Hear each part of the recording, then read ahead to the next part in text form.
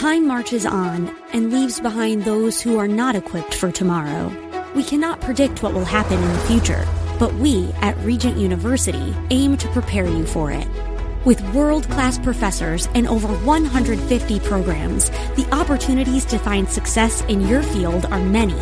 So don't let tomorrow pass you by. The journey to your brightest future begins here. Visit regent.edu/learn more.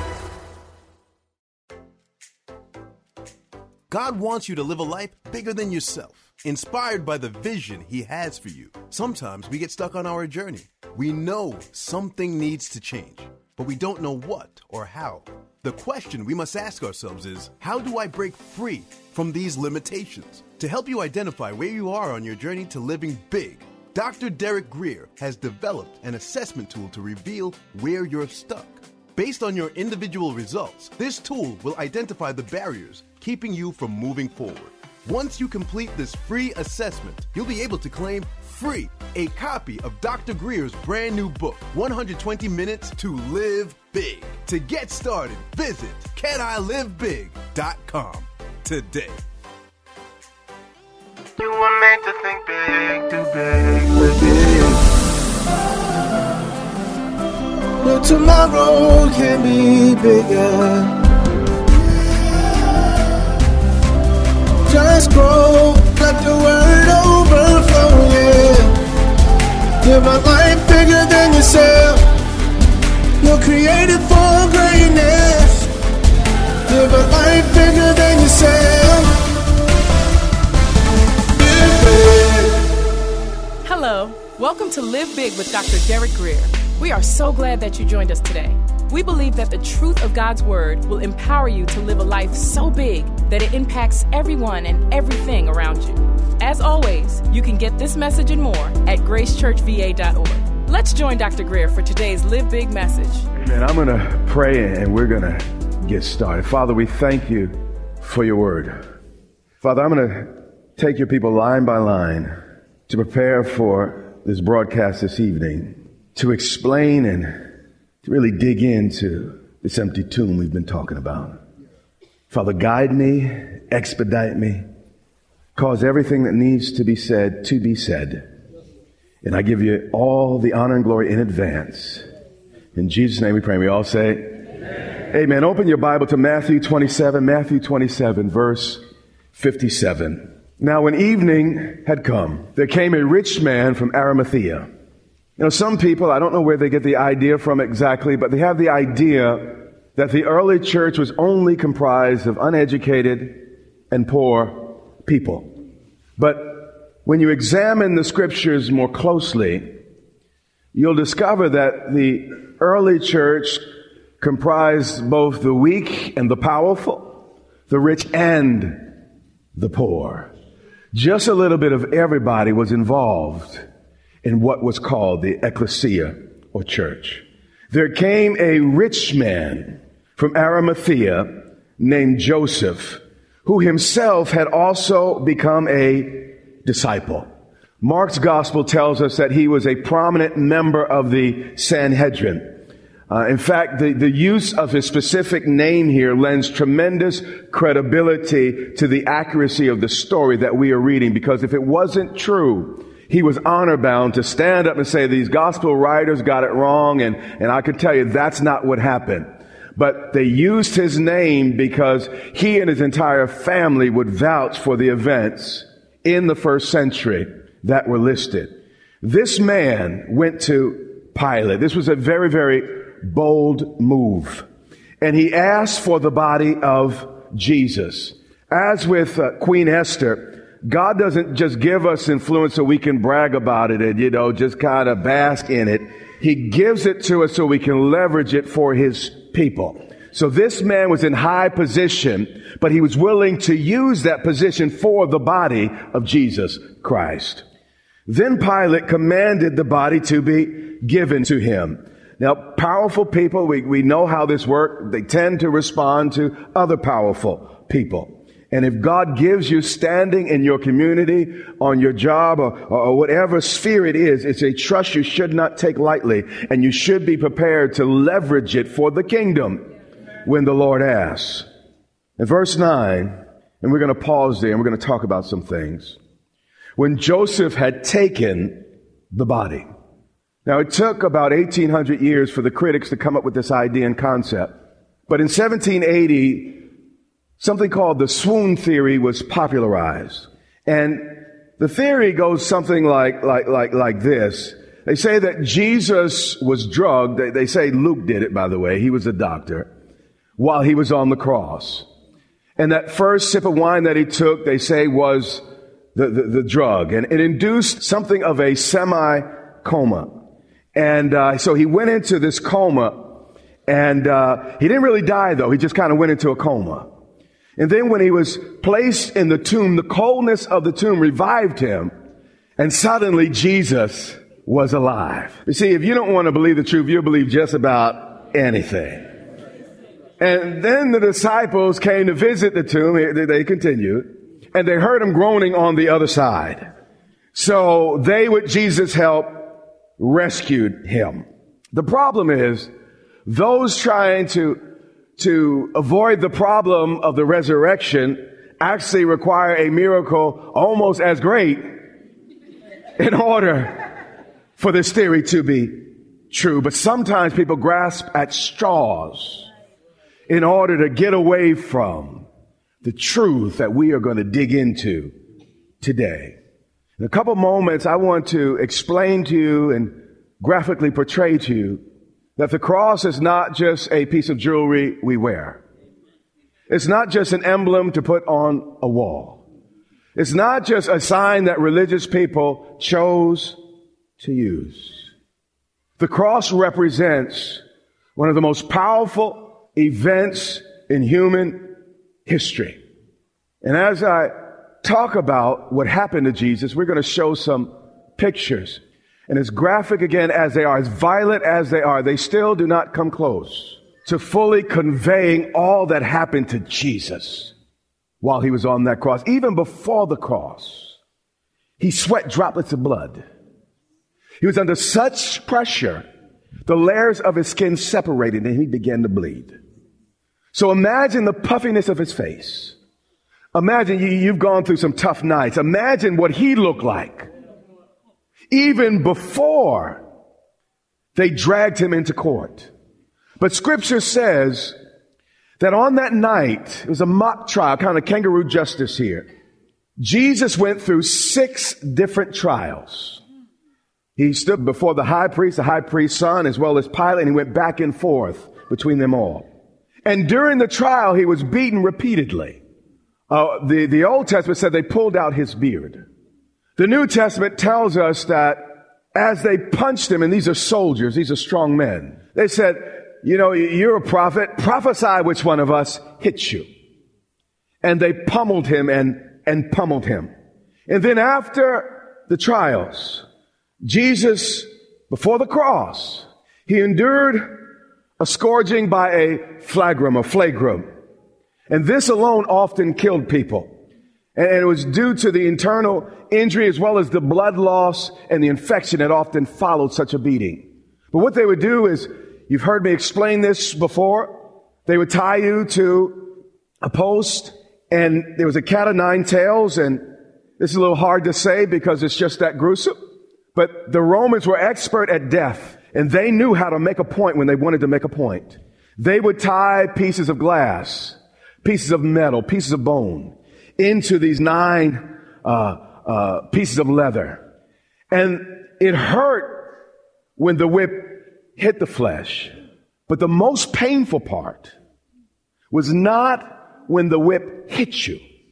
It's when the lances or the whip cords wrapped around you. So they would wrap around, there was 9 of them coming out, wrap around you, and it would grab your stomach. It would grab pieces of your thighs, your legs, and he's naked. All different parts of him. And when they pulled it back, the blood would splatter. Parts of body would be strewn.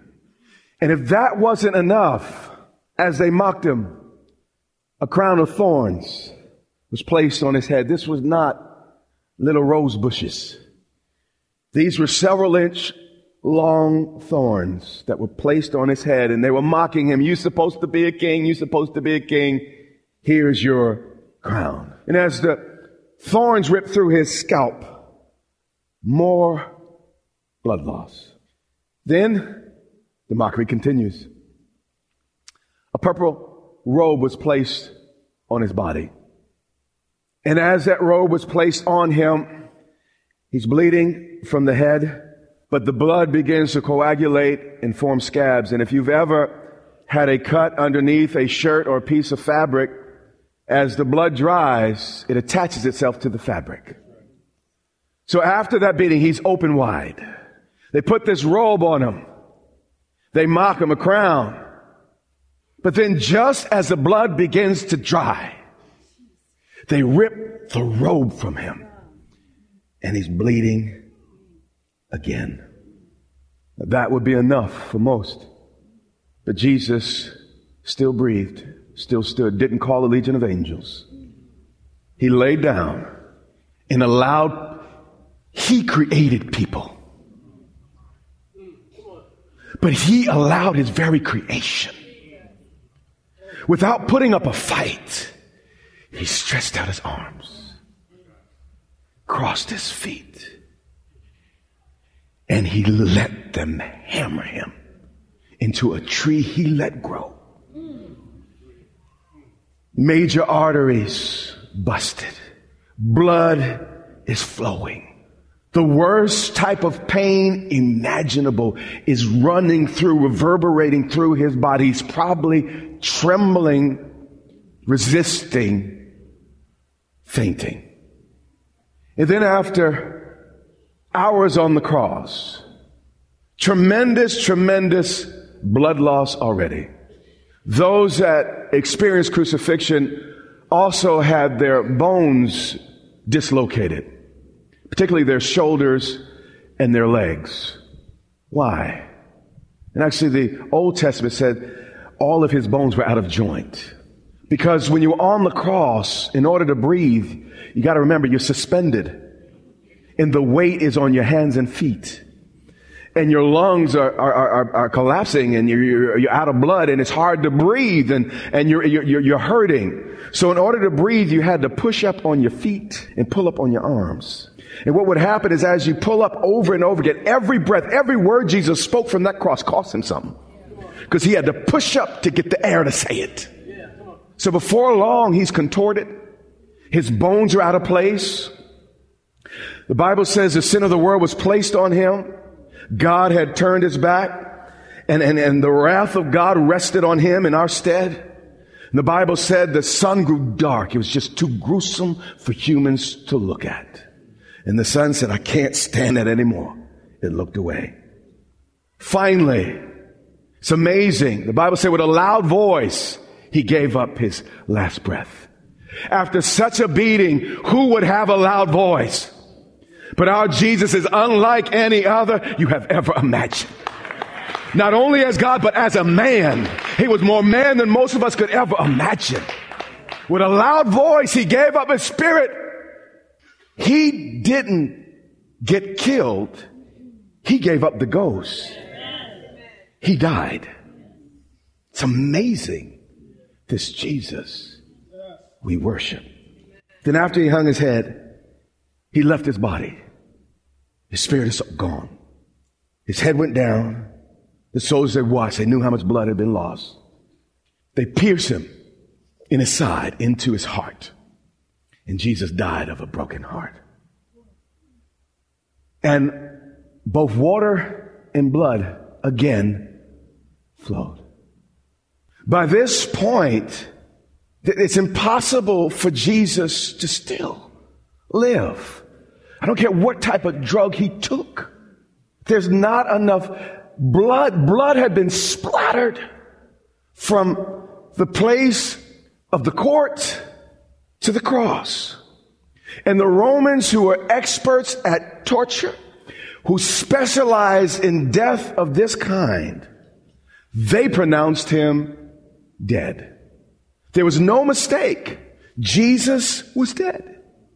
Then after all that, the Bible records that the women took him with Joseph of Arimathea's help, And they placed 75 pounds of embalmment on his body. And they did this by hand. And you would think that if for 45 minutes to an hour and a half, I don't know exactly how long it was, if these women were touching him, they would have felt a heartbeat. That they would have seen his chest move. But Jesus is absolutely dead. Let's pick it up at verse 60. And they laid this dead body in his new tomb, which he had hewn out of the rock.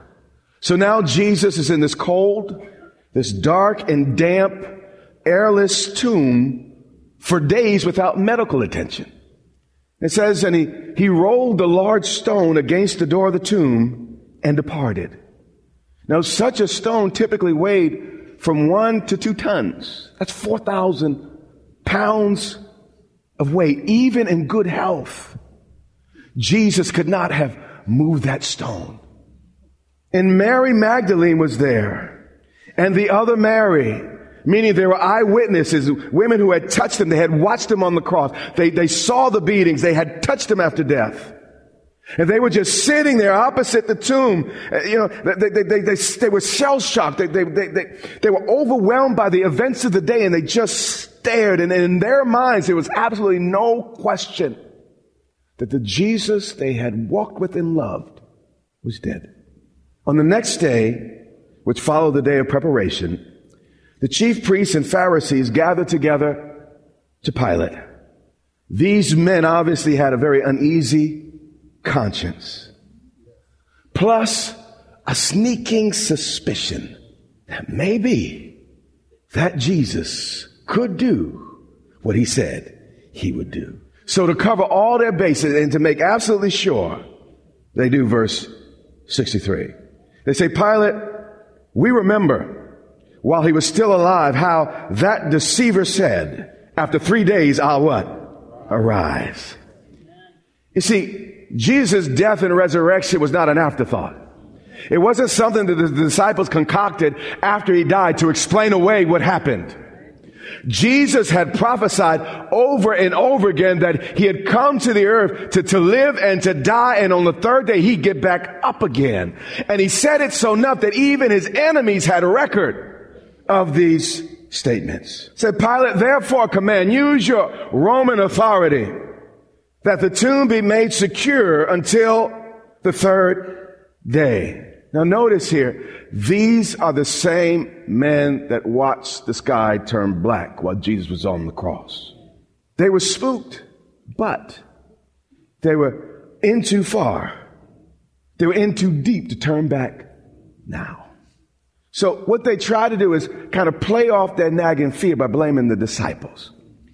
And this is still what we do.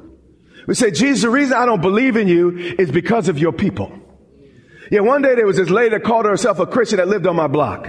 You know, I have some family members that call themselves Christians or I read something about a pastor on the internet or in an article. And because of your people, that's the reason I don't believe. But pay attention here. In spite of all they saw, they blame the disciples. And my prayer is, after I'm through here today, after all you see, you will not stand before God saying, well, I met some hypocrites. I saw some people in church. Listen, all of us are going to stand before holy God.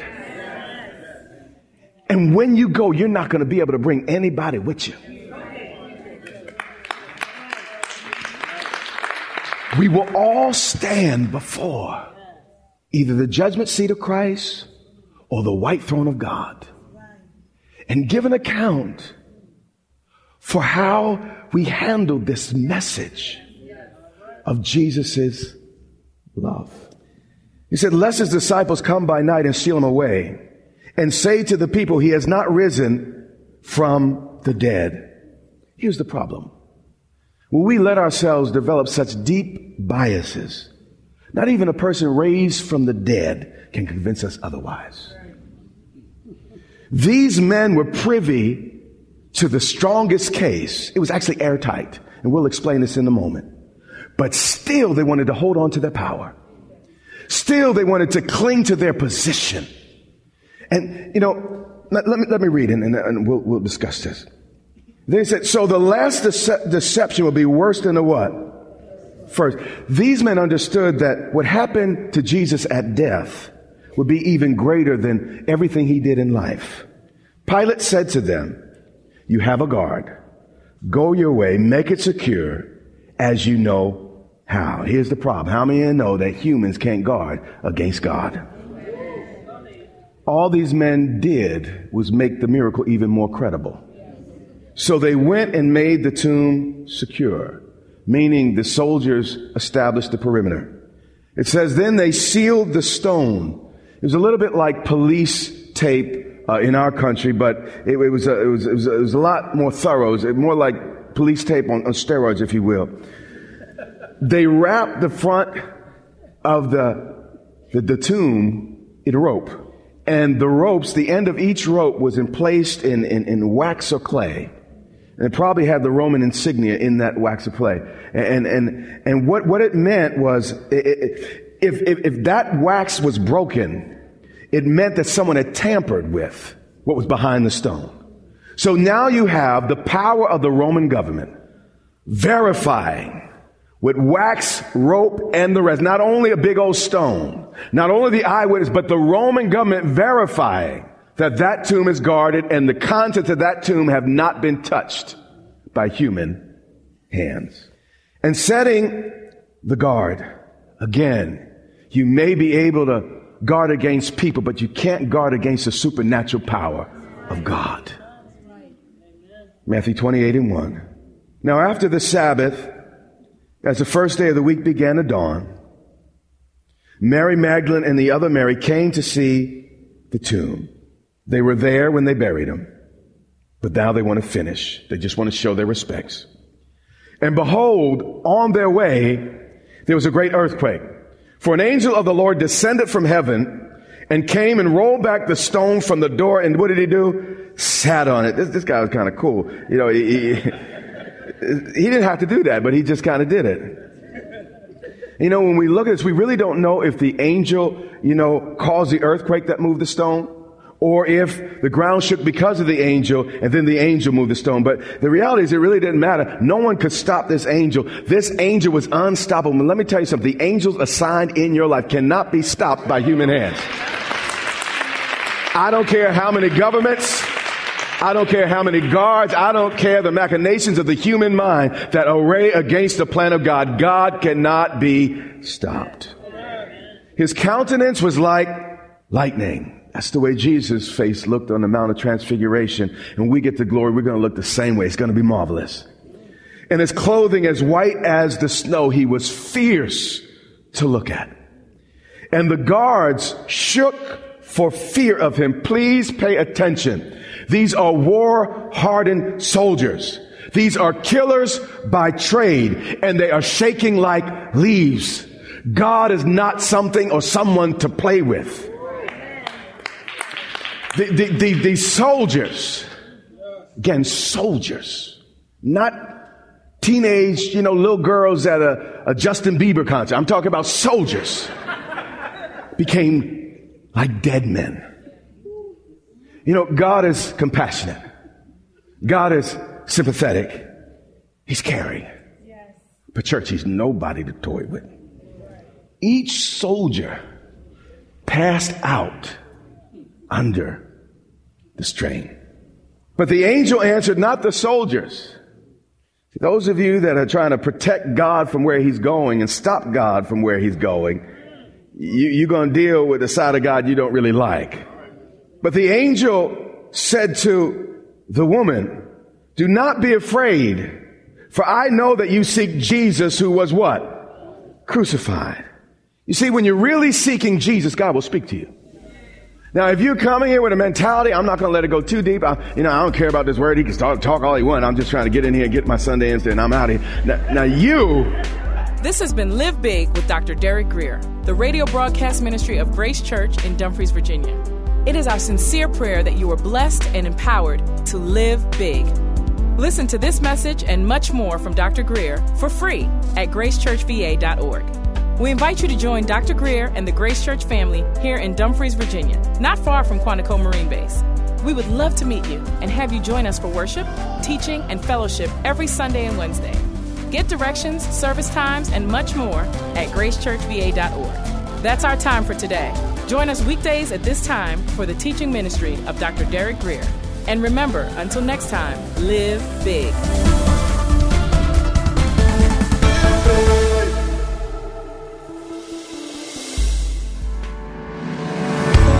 Amazon has a creative way for you or your business to support our ministry. It won't cost you anything extra, and it's part of your normal routine. It's Amazon Smile. The prices, selection, and shopping experience are all the same. But when you go to smile.amazon.com first, instead of just Amazon.com, Amazon donates a percentage to your favorite cause, and it doesn't cost you anything extra. It's amazing. So go to smile.amazon.com, search for Grace Church Dumfries, select us as your charity, then shop as normal. It's free, easy, and helps Grace Church and Derek Greer Ministries continue to reach those in need. Click smile.amazon.com today and check it out. Also, military and federal employees, remember you can make a difference and donate through the CFC. Our CFC number is 35614. That's 35614.